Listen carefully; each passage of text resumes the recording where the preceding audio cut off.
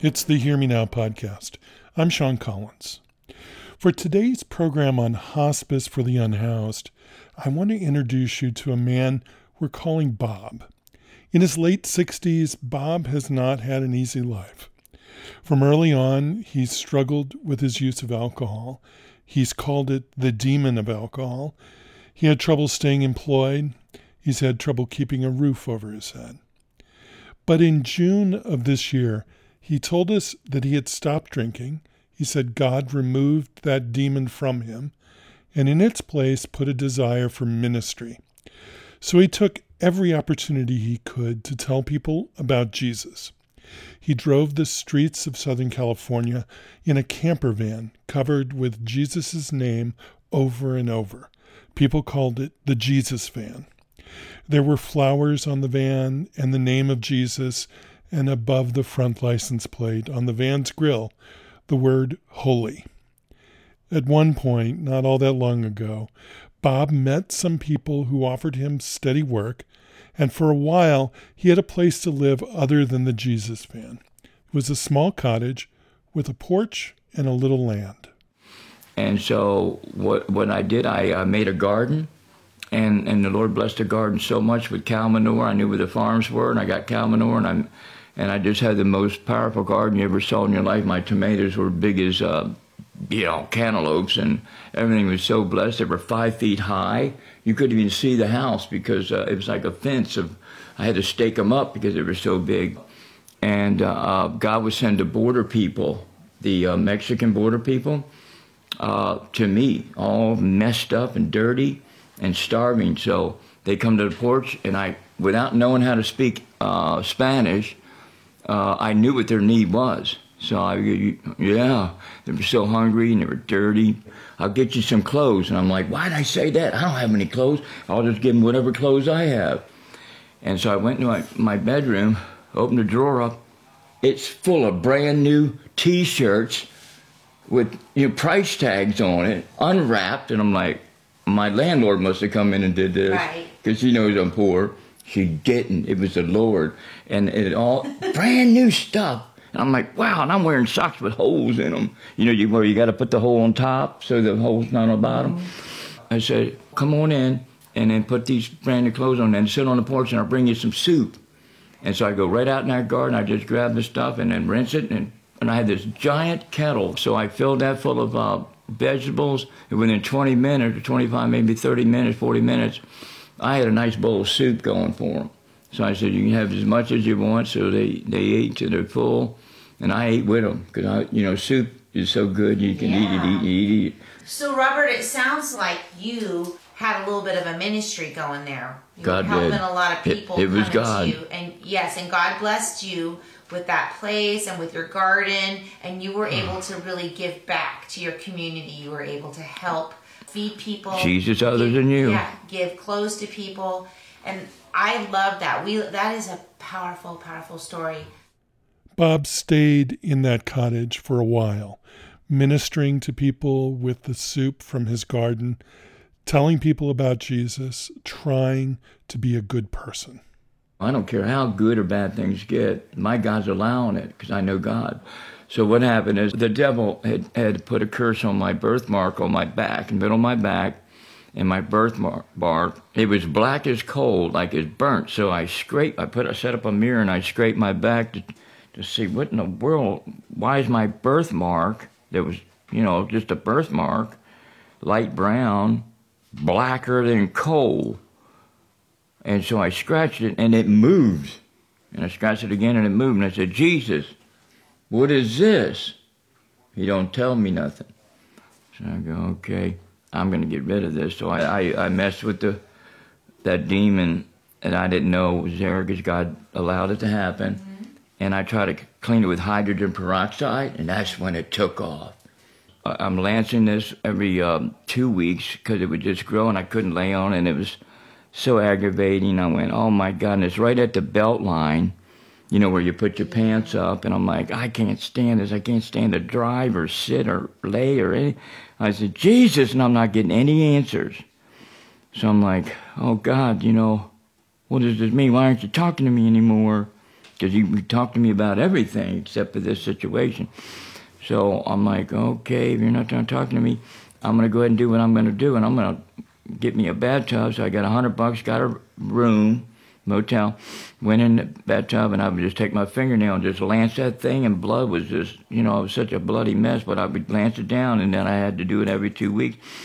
Well, eventually, I ran out of blood. That's why when I went to Little Company Mary, they said, we got to give you 2 blood transfusions, not 1, but 2. You're out of blood. And I said, well, where'd all my blood go? And then I remembered, I said, oh, I know, it went down the drain of all them the bathtub. While he was being cared for at the Little Company of Mary Medical Center, the black mark on his back was diagnosed.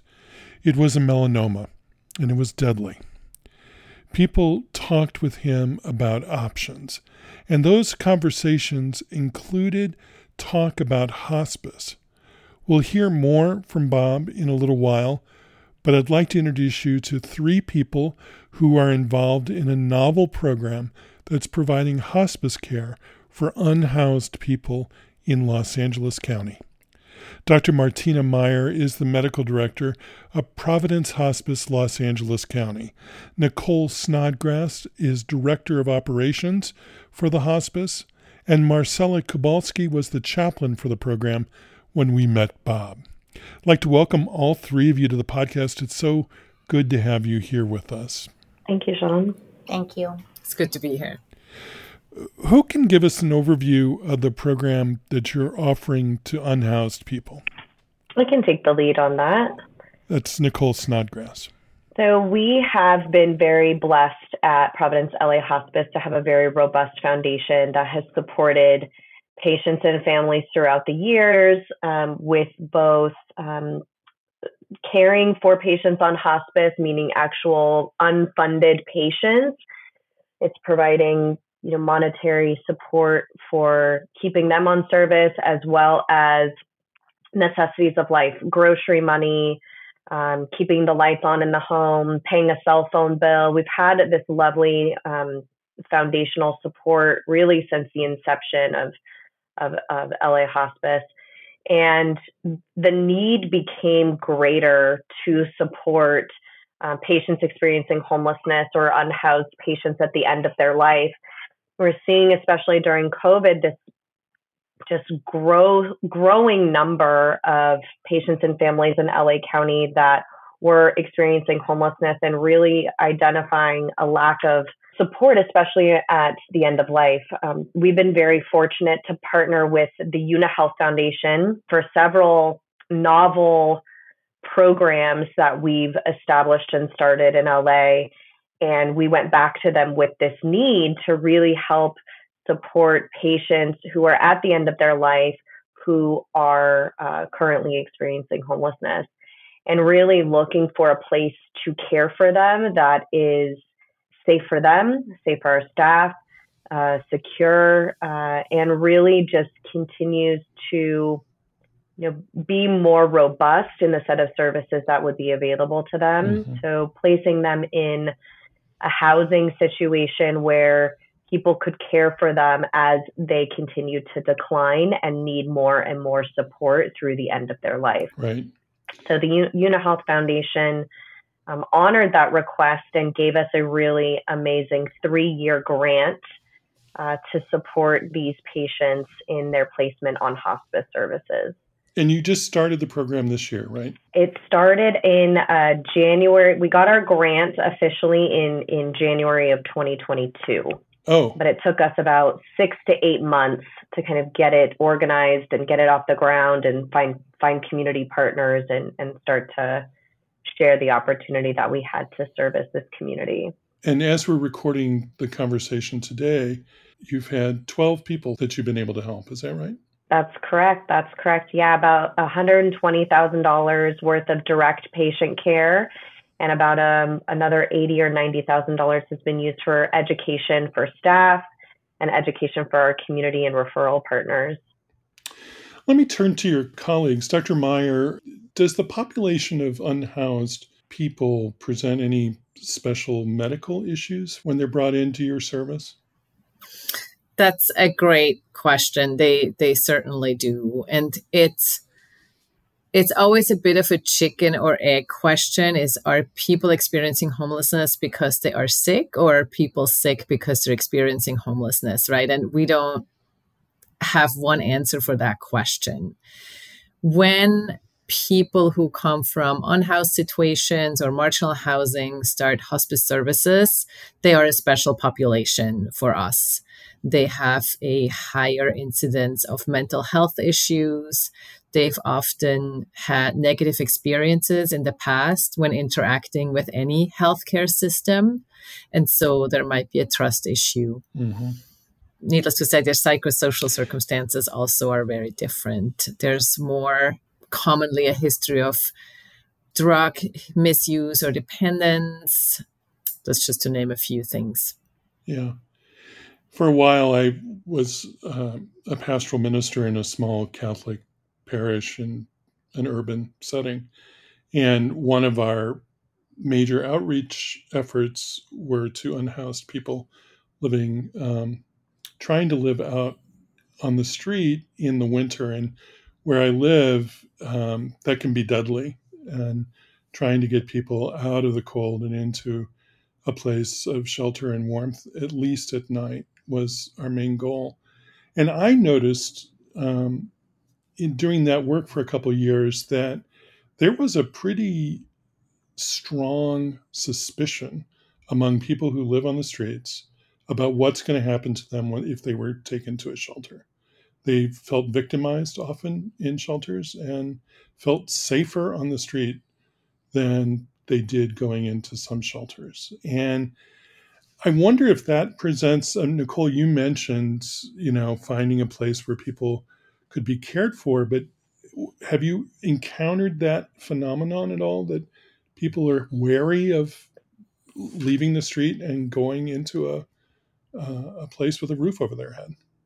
We have, and I think we can all speak to experiences that we've had over the course of our time working for this organization where we've cared for patients where they feel most comfortable. And this program allows for us to pay for them to be placed, but it doesn't prohibit us from still continuing to care for them. We've cared for people in motel rooms. We've cared for people in retail spaces behind retail spaces where they live. They own the retail space or rent the retail space, but are living in that location as well. We've cared for people in their cars. We had one gentleman that we cared for in Santa Monica that really needed hospice care, really wanted hospice care, but he didn't want to leave his dog. And so we cared for him with his pet in his Suburban in Santa Monica for quite some time. And then when, his care needs continue to escalate, we were able to find a place for him that did also accept his pet. But there are a lot of circumstances, a lot of reasons why they want to stay in their community. They feel very close to their social circle and don't want to get moved away from them. And so we try to honor where they want to be and continue to do our best to care for them regardless of the setting. Well, meeting people where they are and where they want to be. Mm-hmm. Yeah, exactly.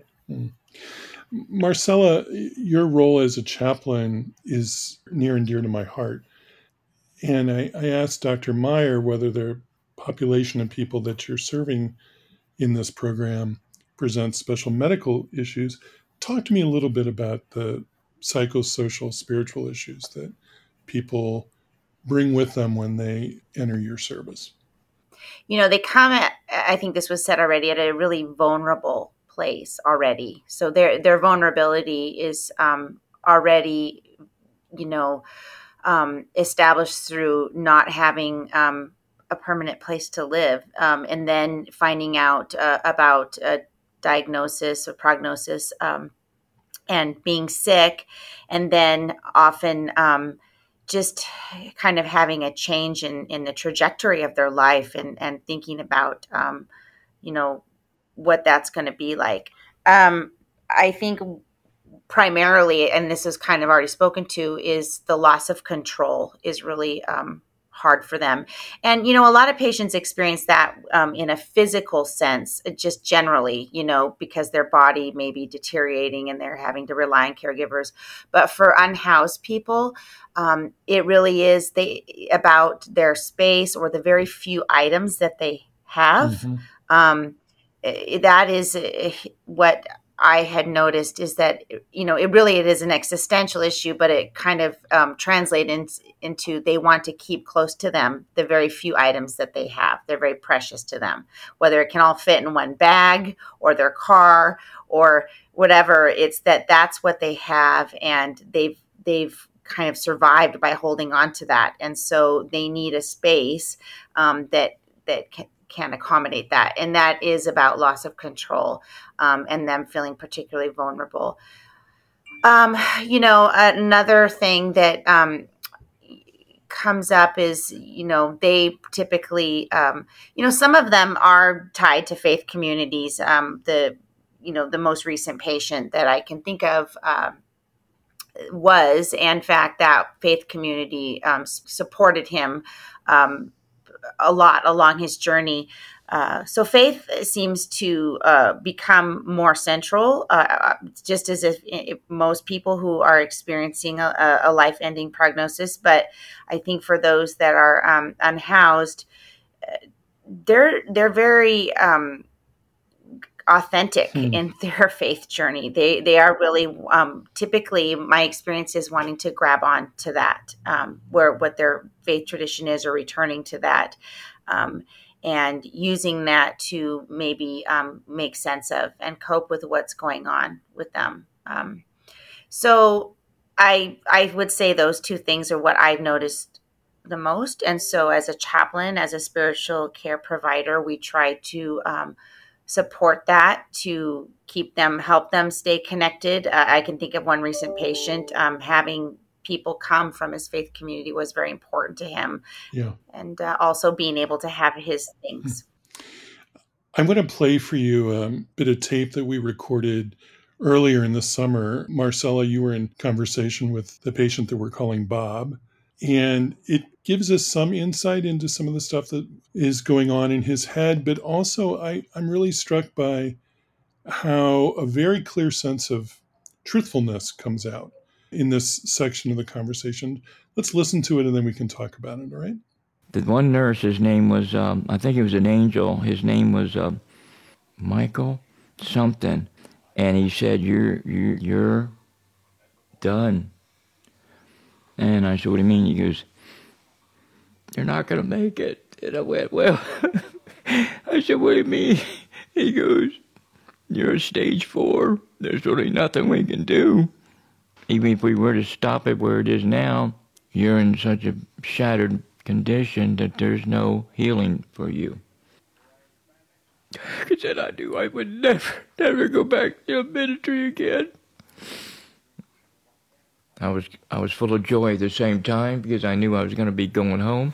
What do you mean you knew you were going to be going home? My home's heaven. It's not here or nowhere else. I've never had a home here.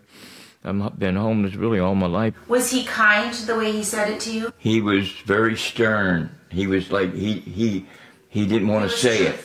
Yeah, he was truthful when he said it, like he didn't want to have to tell me that, like that, So he felt compassion towards you. Compassion, right. Telling you that. And I was so happy he did, because I want honesty. I'm an honest person now, and I love honesty. So he told you, I imagine he told you that your cancer was incurable. Yeah, get him out of here. And he said that it would be better for you to go on to hospice service. Right. So they moved me out of there, put me in a room, and within 2 days they said a place is opened up for you. Right? Yeah. And I went, wow, that was pretty good. The Lord did that. And I didn't know what a hospice was ever in my life, never even heard of it. I'm just glad to see people that are not just praying, but actually active duty, living the gospel and not just reading it. And that's what I'm doing and you're all doing.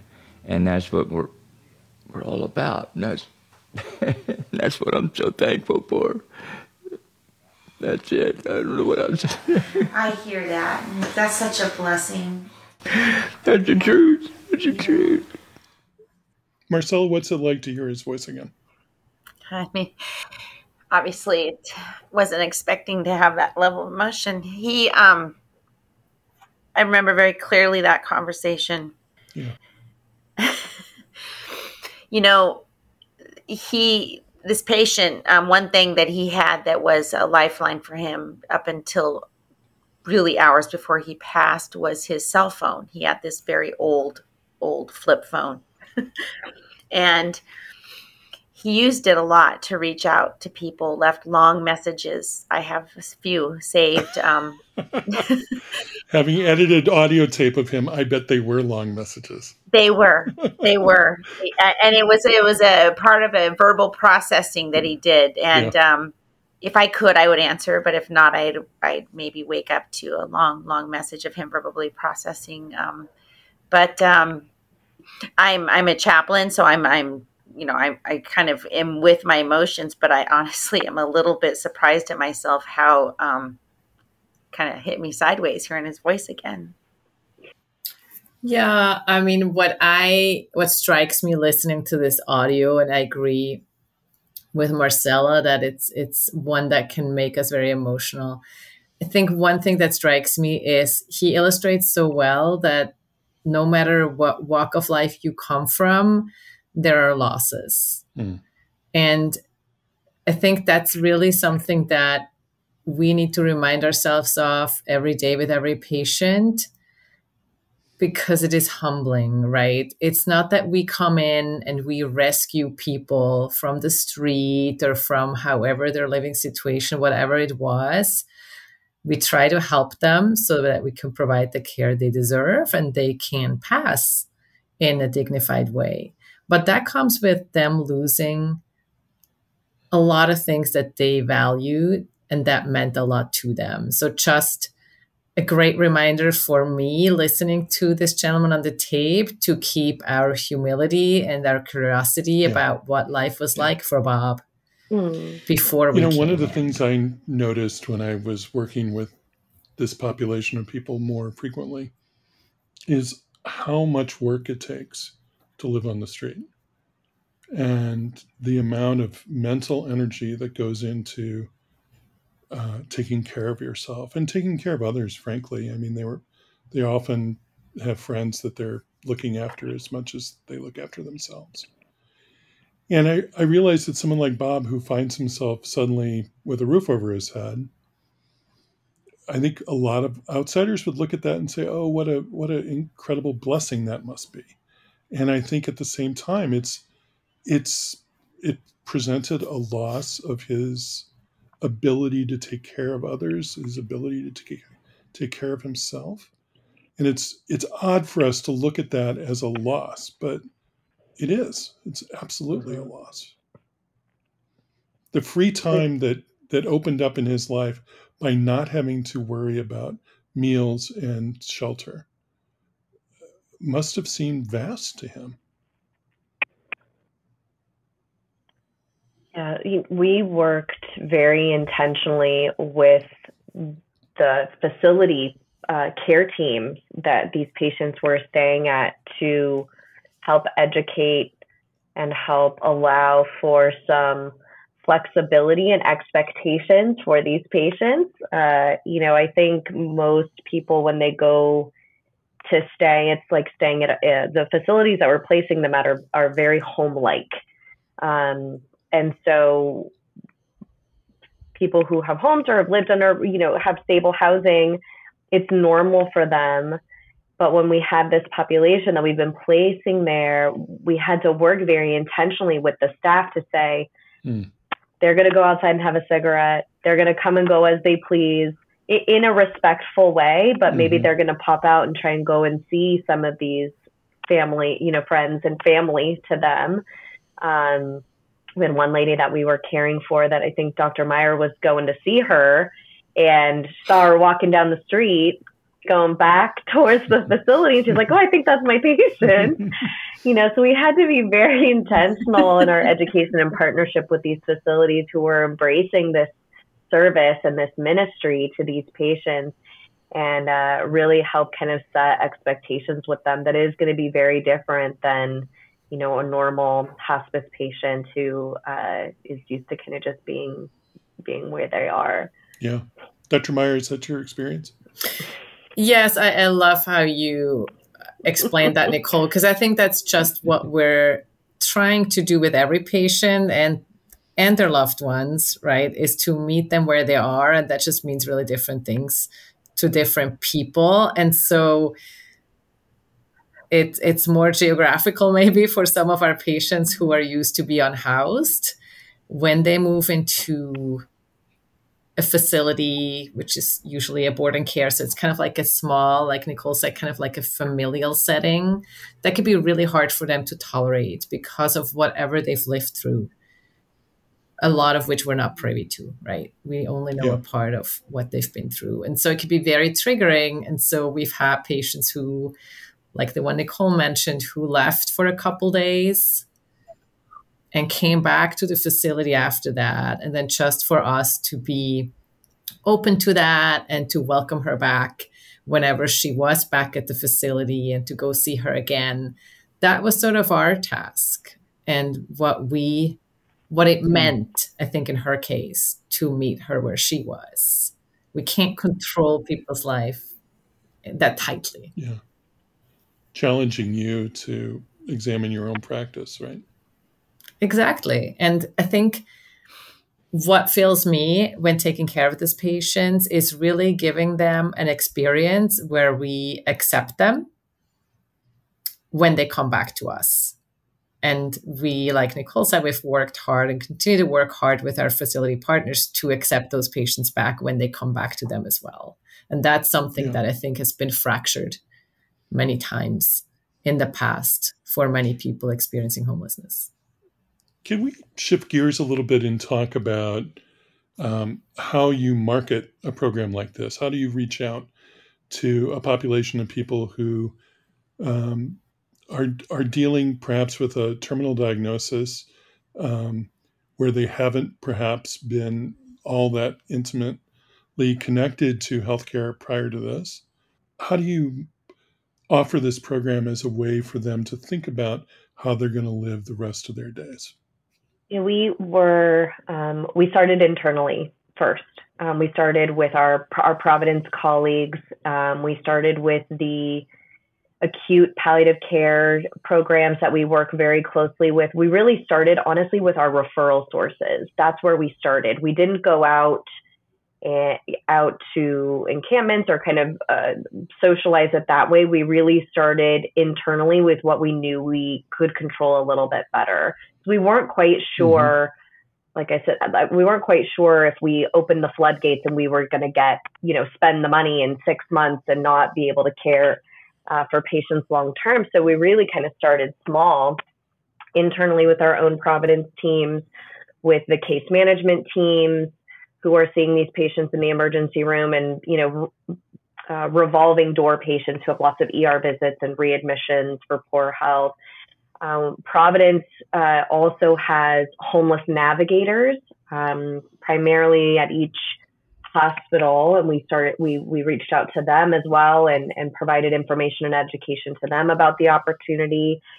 And then we kind of expanded outside of Providence to homeless support organizations within the community. And then most recently, Martina and I have spent some time with our county hospital and their more county-based Medi-Cal population who are, I think we got kind of a crazy number that the LA County Hospital had cared for like 25,000 homeless people between January and May of 2023.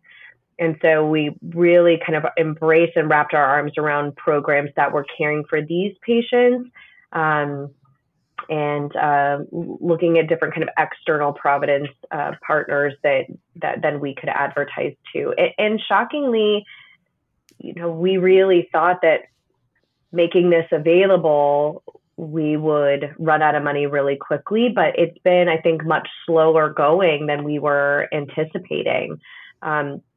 Many of these patients in our experience, have Medi-Cal, And so they could go to a skilled nursing facility and be housed there. But so many of the patients that we've cared for have been on the younger side, I think.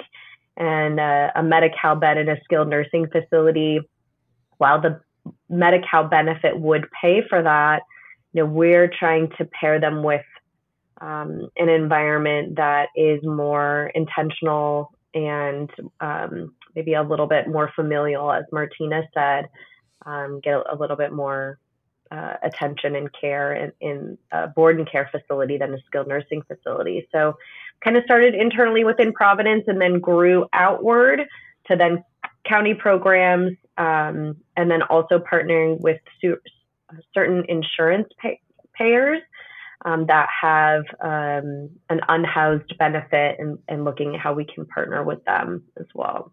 Mm-hmm.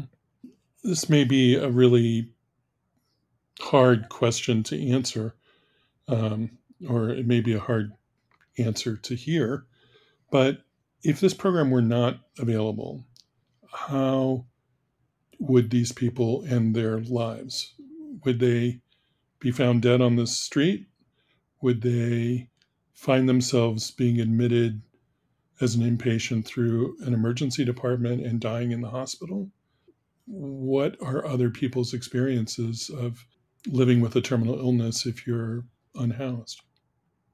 I think all of those things are possible. I mean, we definitely hear about people who are, dying on the street, but also, patients who are frequent flyers to the ER and end up passing away in the ICU. And especially during the height of COVID, they were alone. They were by themselves. And, some of our Providence hospitals have really great programs essentially called No One Dies Alone, where volunteers can come in and sit and hold vigil. But during COVID, that was all very locked down.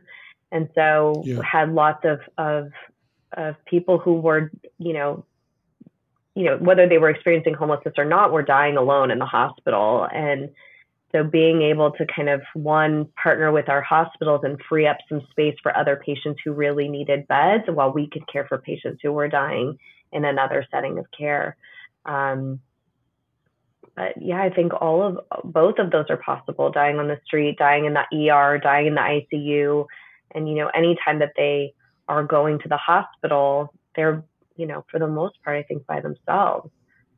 We're trying to give a different experience, or offering an alternative, because they don't have to accept what we offer, hospice or hospice or housing, really. But being able to offer it is really the hope and intention of this program. In the tape that we heard earlier, Bob actually says that he had no idea what hospice was when it was offered to him.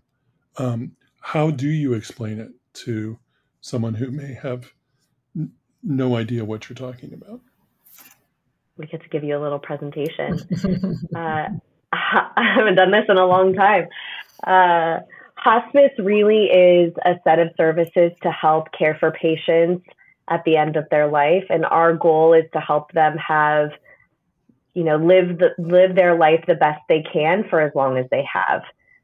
So the services that come with the hospice benefit include medications in order to keep them comfortable, any equipment that they need in order to help support them as they continue to deteriorate and their physical abilities continue to decline, and then a whole team of people who come in and really care for them as a whole person.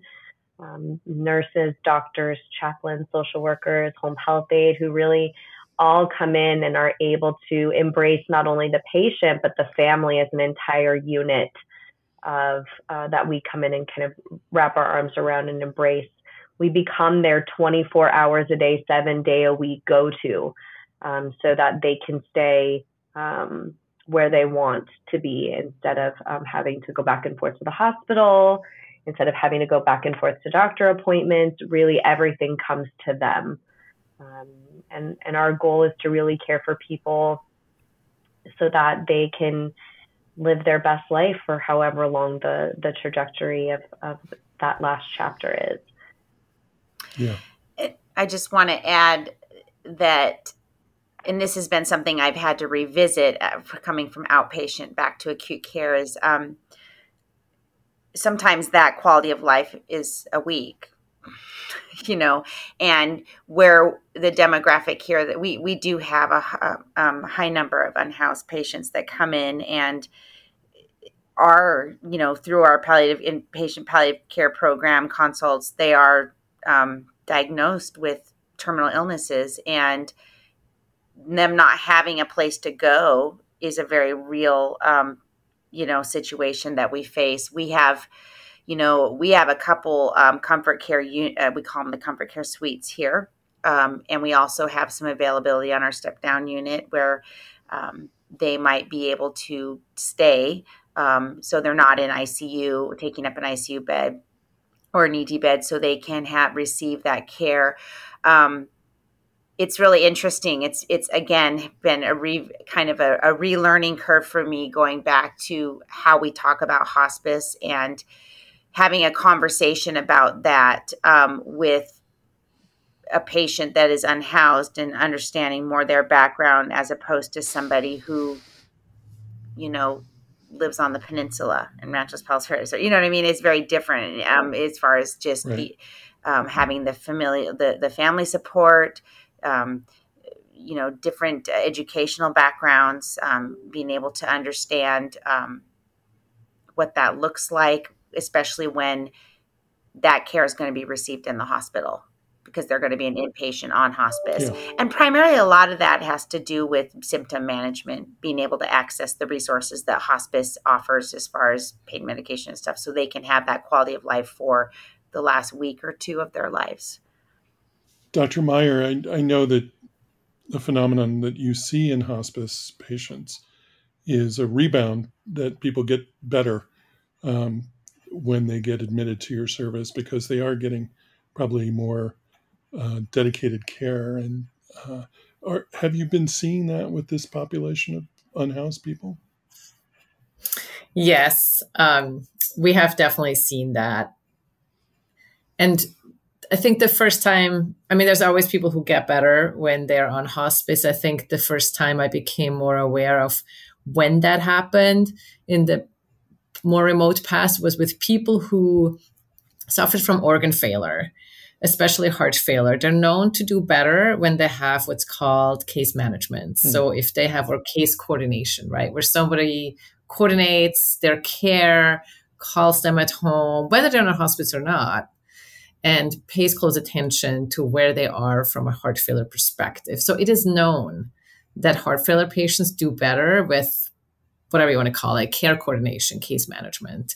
And so I saw that phenomenon in hospice as well when we had people with organ failure, specifically heart failure, just having oftentimes the same nurse and the same care team go in and visit that patient or call that patient several times a week made them better. And so we've certainly also seen that in people who were previously unhoused, that once we can help them stabilize sort of their psychosocial circumstances, their housing situation, because being unhoused does take a huge toll on your body and on your physical and mental health, that sometimes when we housed these patients, they actually have been getting better. So that's definitely a phenomenon that we're seeing. It can cause its unique challenges because now they're placed thanks to being on hospice. And so we always want to make sure that even if they no longer need our services, we want to make sure they don't lose their housing opportunities. So it comes with unique challenges, but it gives me a lot of joy to see that we're actually helping people get better through just being there for them. Has any part of this program surprised any of you? I think what I expected more of would be people who get referred to us and then refuse to be placed in facilities, and just seeing, and I think it speaks to the hardship that comes with living in a marginal housing situation. Just seeing that people who got referred to us, I think, unanimously chose to be placed.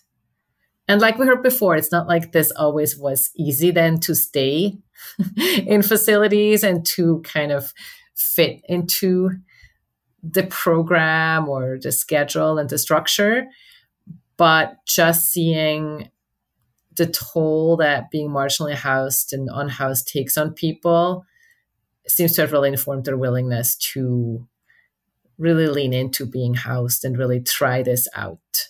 So I think that's been my biggest surprise, is their openness to us, their willingness to trust us, and their willingness to try to be housed and see what that brings for them. Marcel, any surprises? I think if I were to be very honest, I agree with what Martina said. I think I would have expected more pushback and more rejection of the services just because of fear or having to give up that little bit of control that they had or their space. But of the two patients towards the end of my time with Trinity Care, with Providence Hospice, was that wasn't the case. With the last patient, with Bob, that we discussed a little bit at the beginning, I think for me, what surprised me the most is the level of his receptivity to our care. And I think it surprised him, the bond that he made with our care team. And several of our caregivers went above and beyond for him and just provided the most just kind and compassionate care to him. He had a very large tumor on his back, that an external tumor, very large, that was growing very quickly, that needed daily care. And he was, very aware of it. And, he was in this, the boarding care he was in.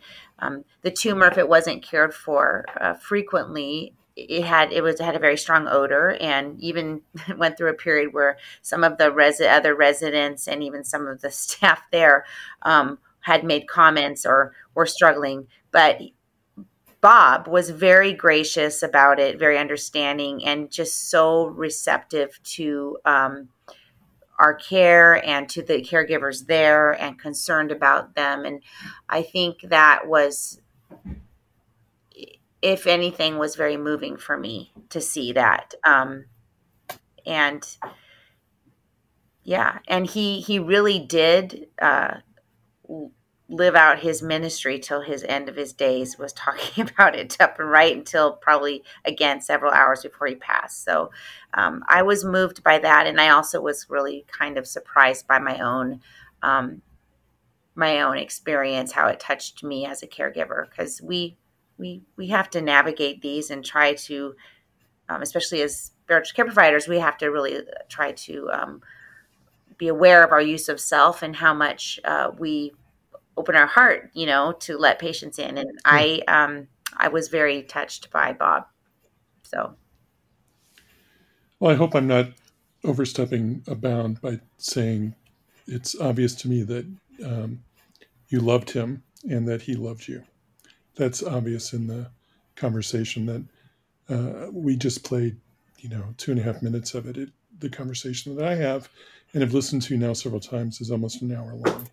And speaking with him was challenging for all sorts of reasons. And you persisted, and it paid off. You really made a connection with him. Nicole, anything surprise you about the program?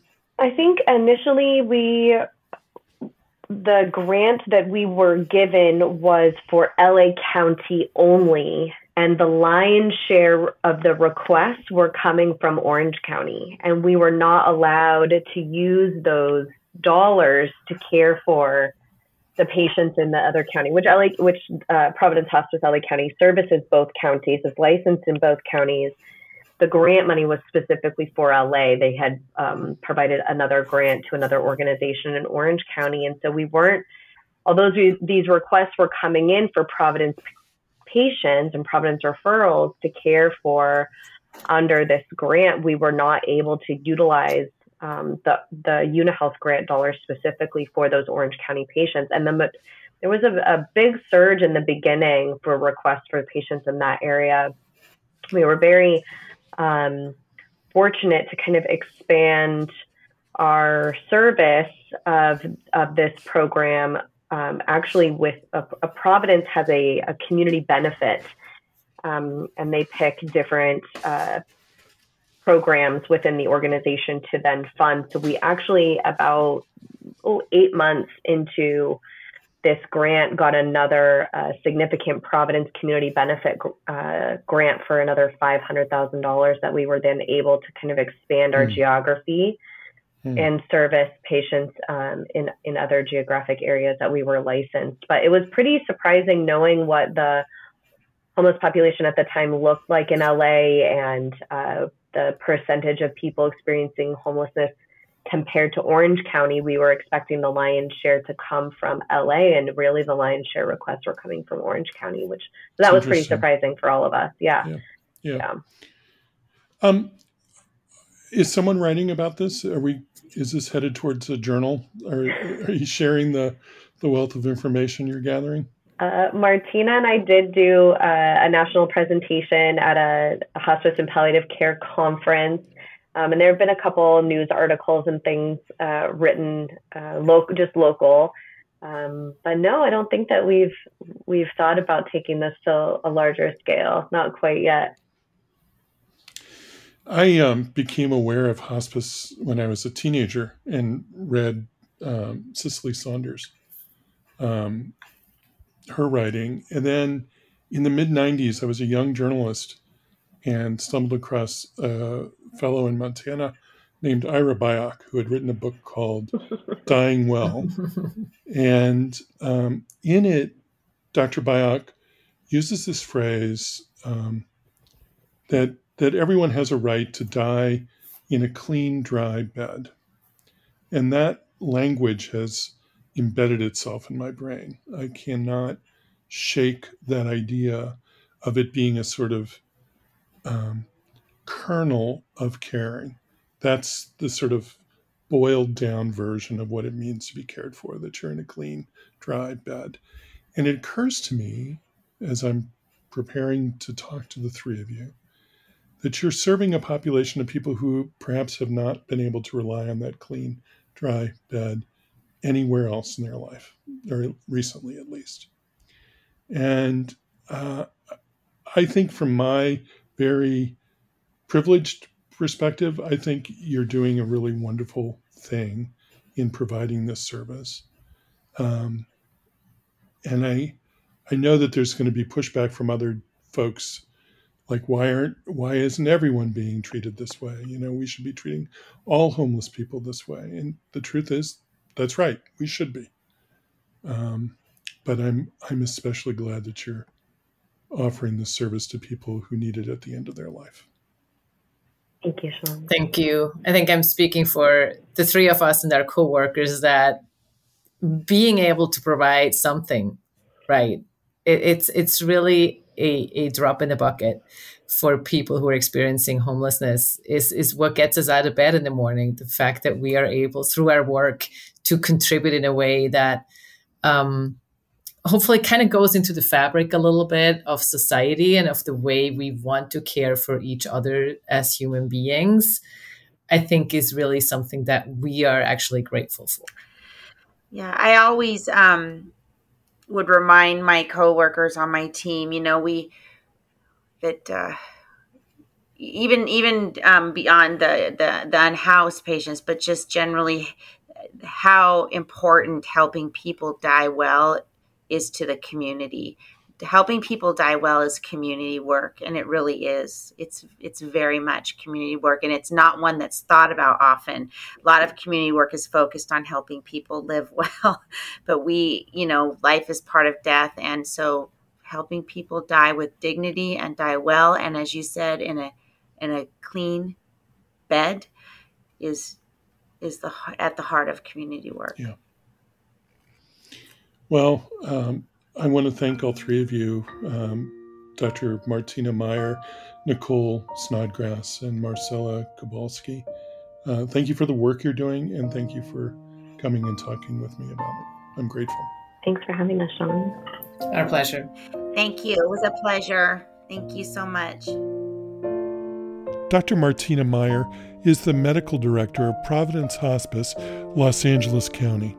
Nicole Snodgrass is director of operations there, and Marcella Kowalski was the chaplain for the program serving unhoused people when we met Bob this summer. He died in a clean, dry bed on July 10th.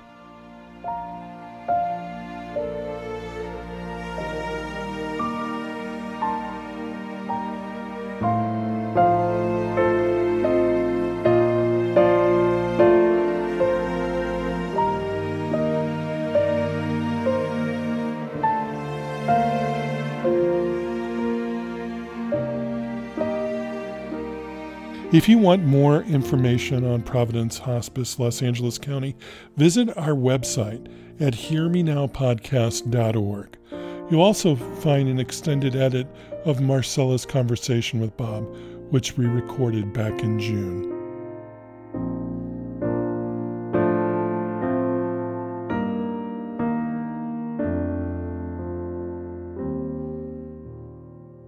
The Hear Me Now podcast is a production of the Providence Health System and its family of organizations. Find us online and subscribe at hearmenowpodcast.org. The program is produced by Scott Acord and Melody Fawcett. We have research help from medical library staff Basha Dolowska-Elliott, Sarah Viscuso, Carrie Grinstead, and Heather Martin. Our theme music was written by Roger Neal. The executive producer is Michael Drummond. I'm Sean Collins. Thanks for listening today. Be well.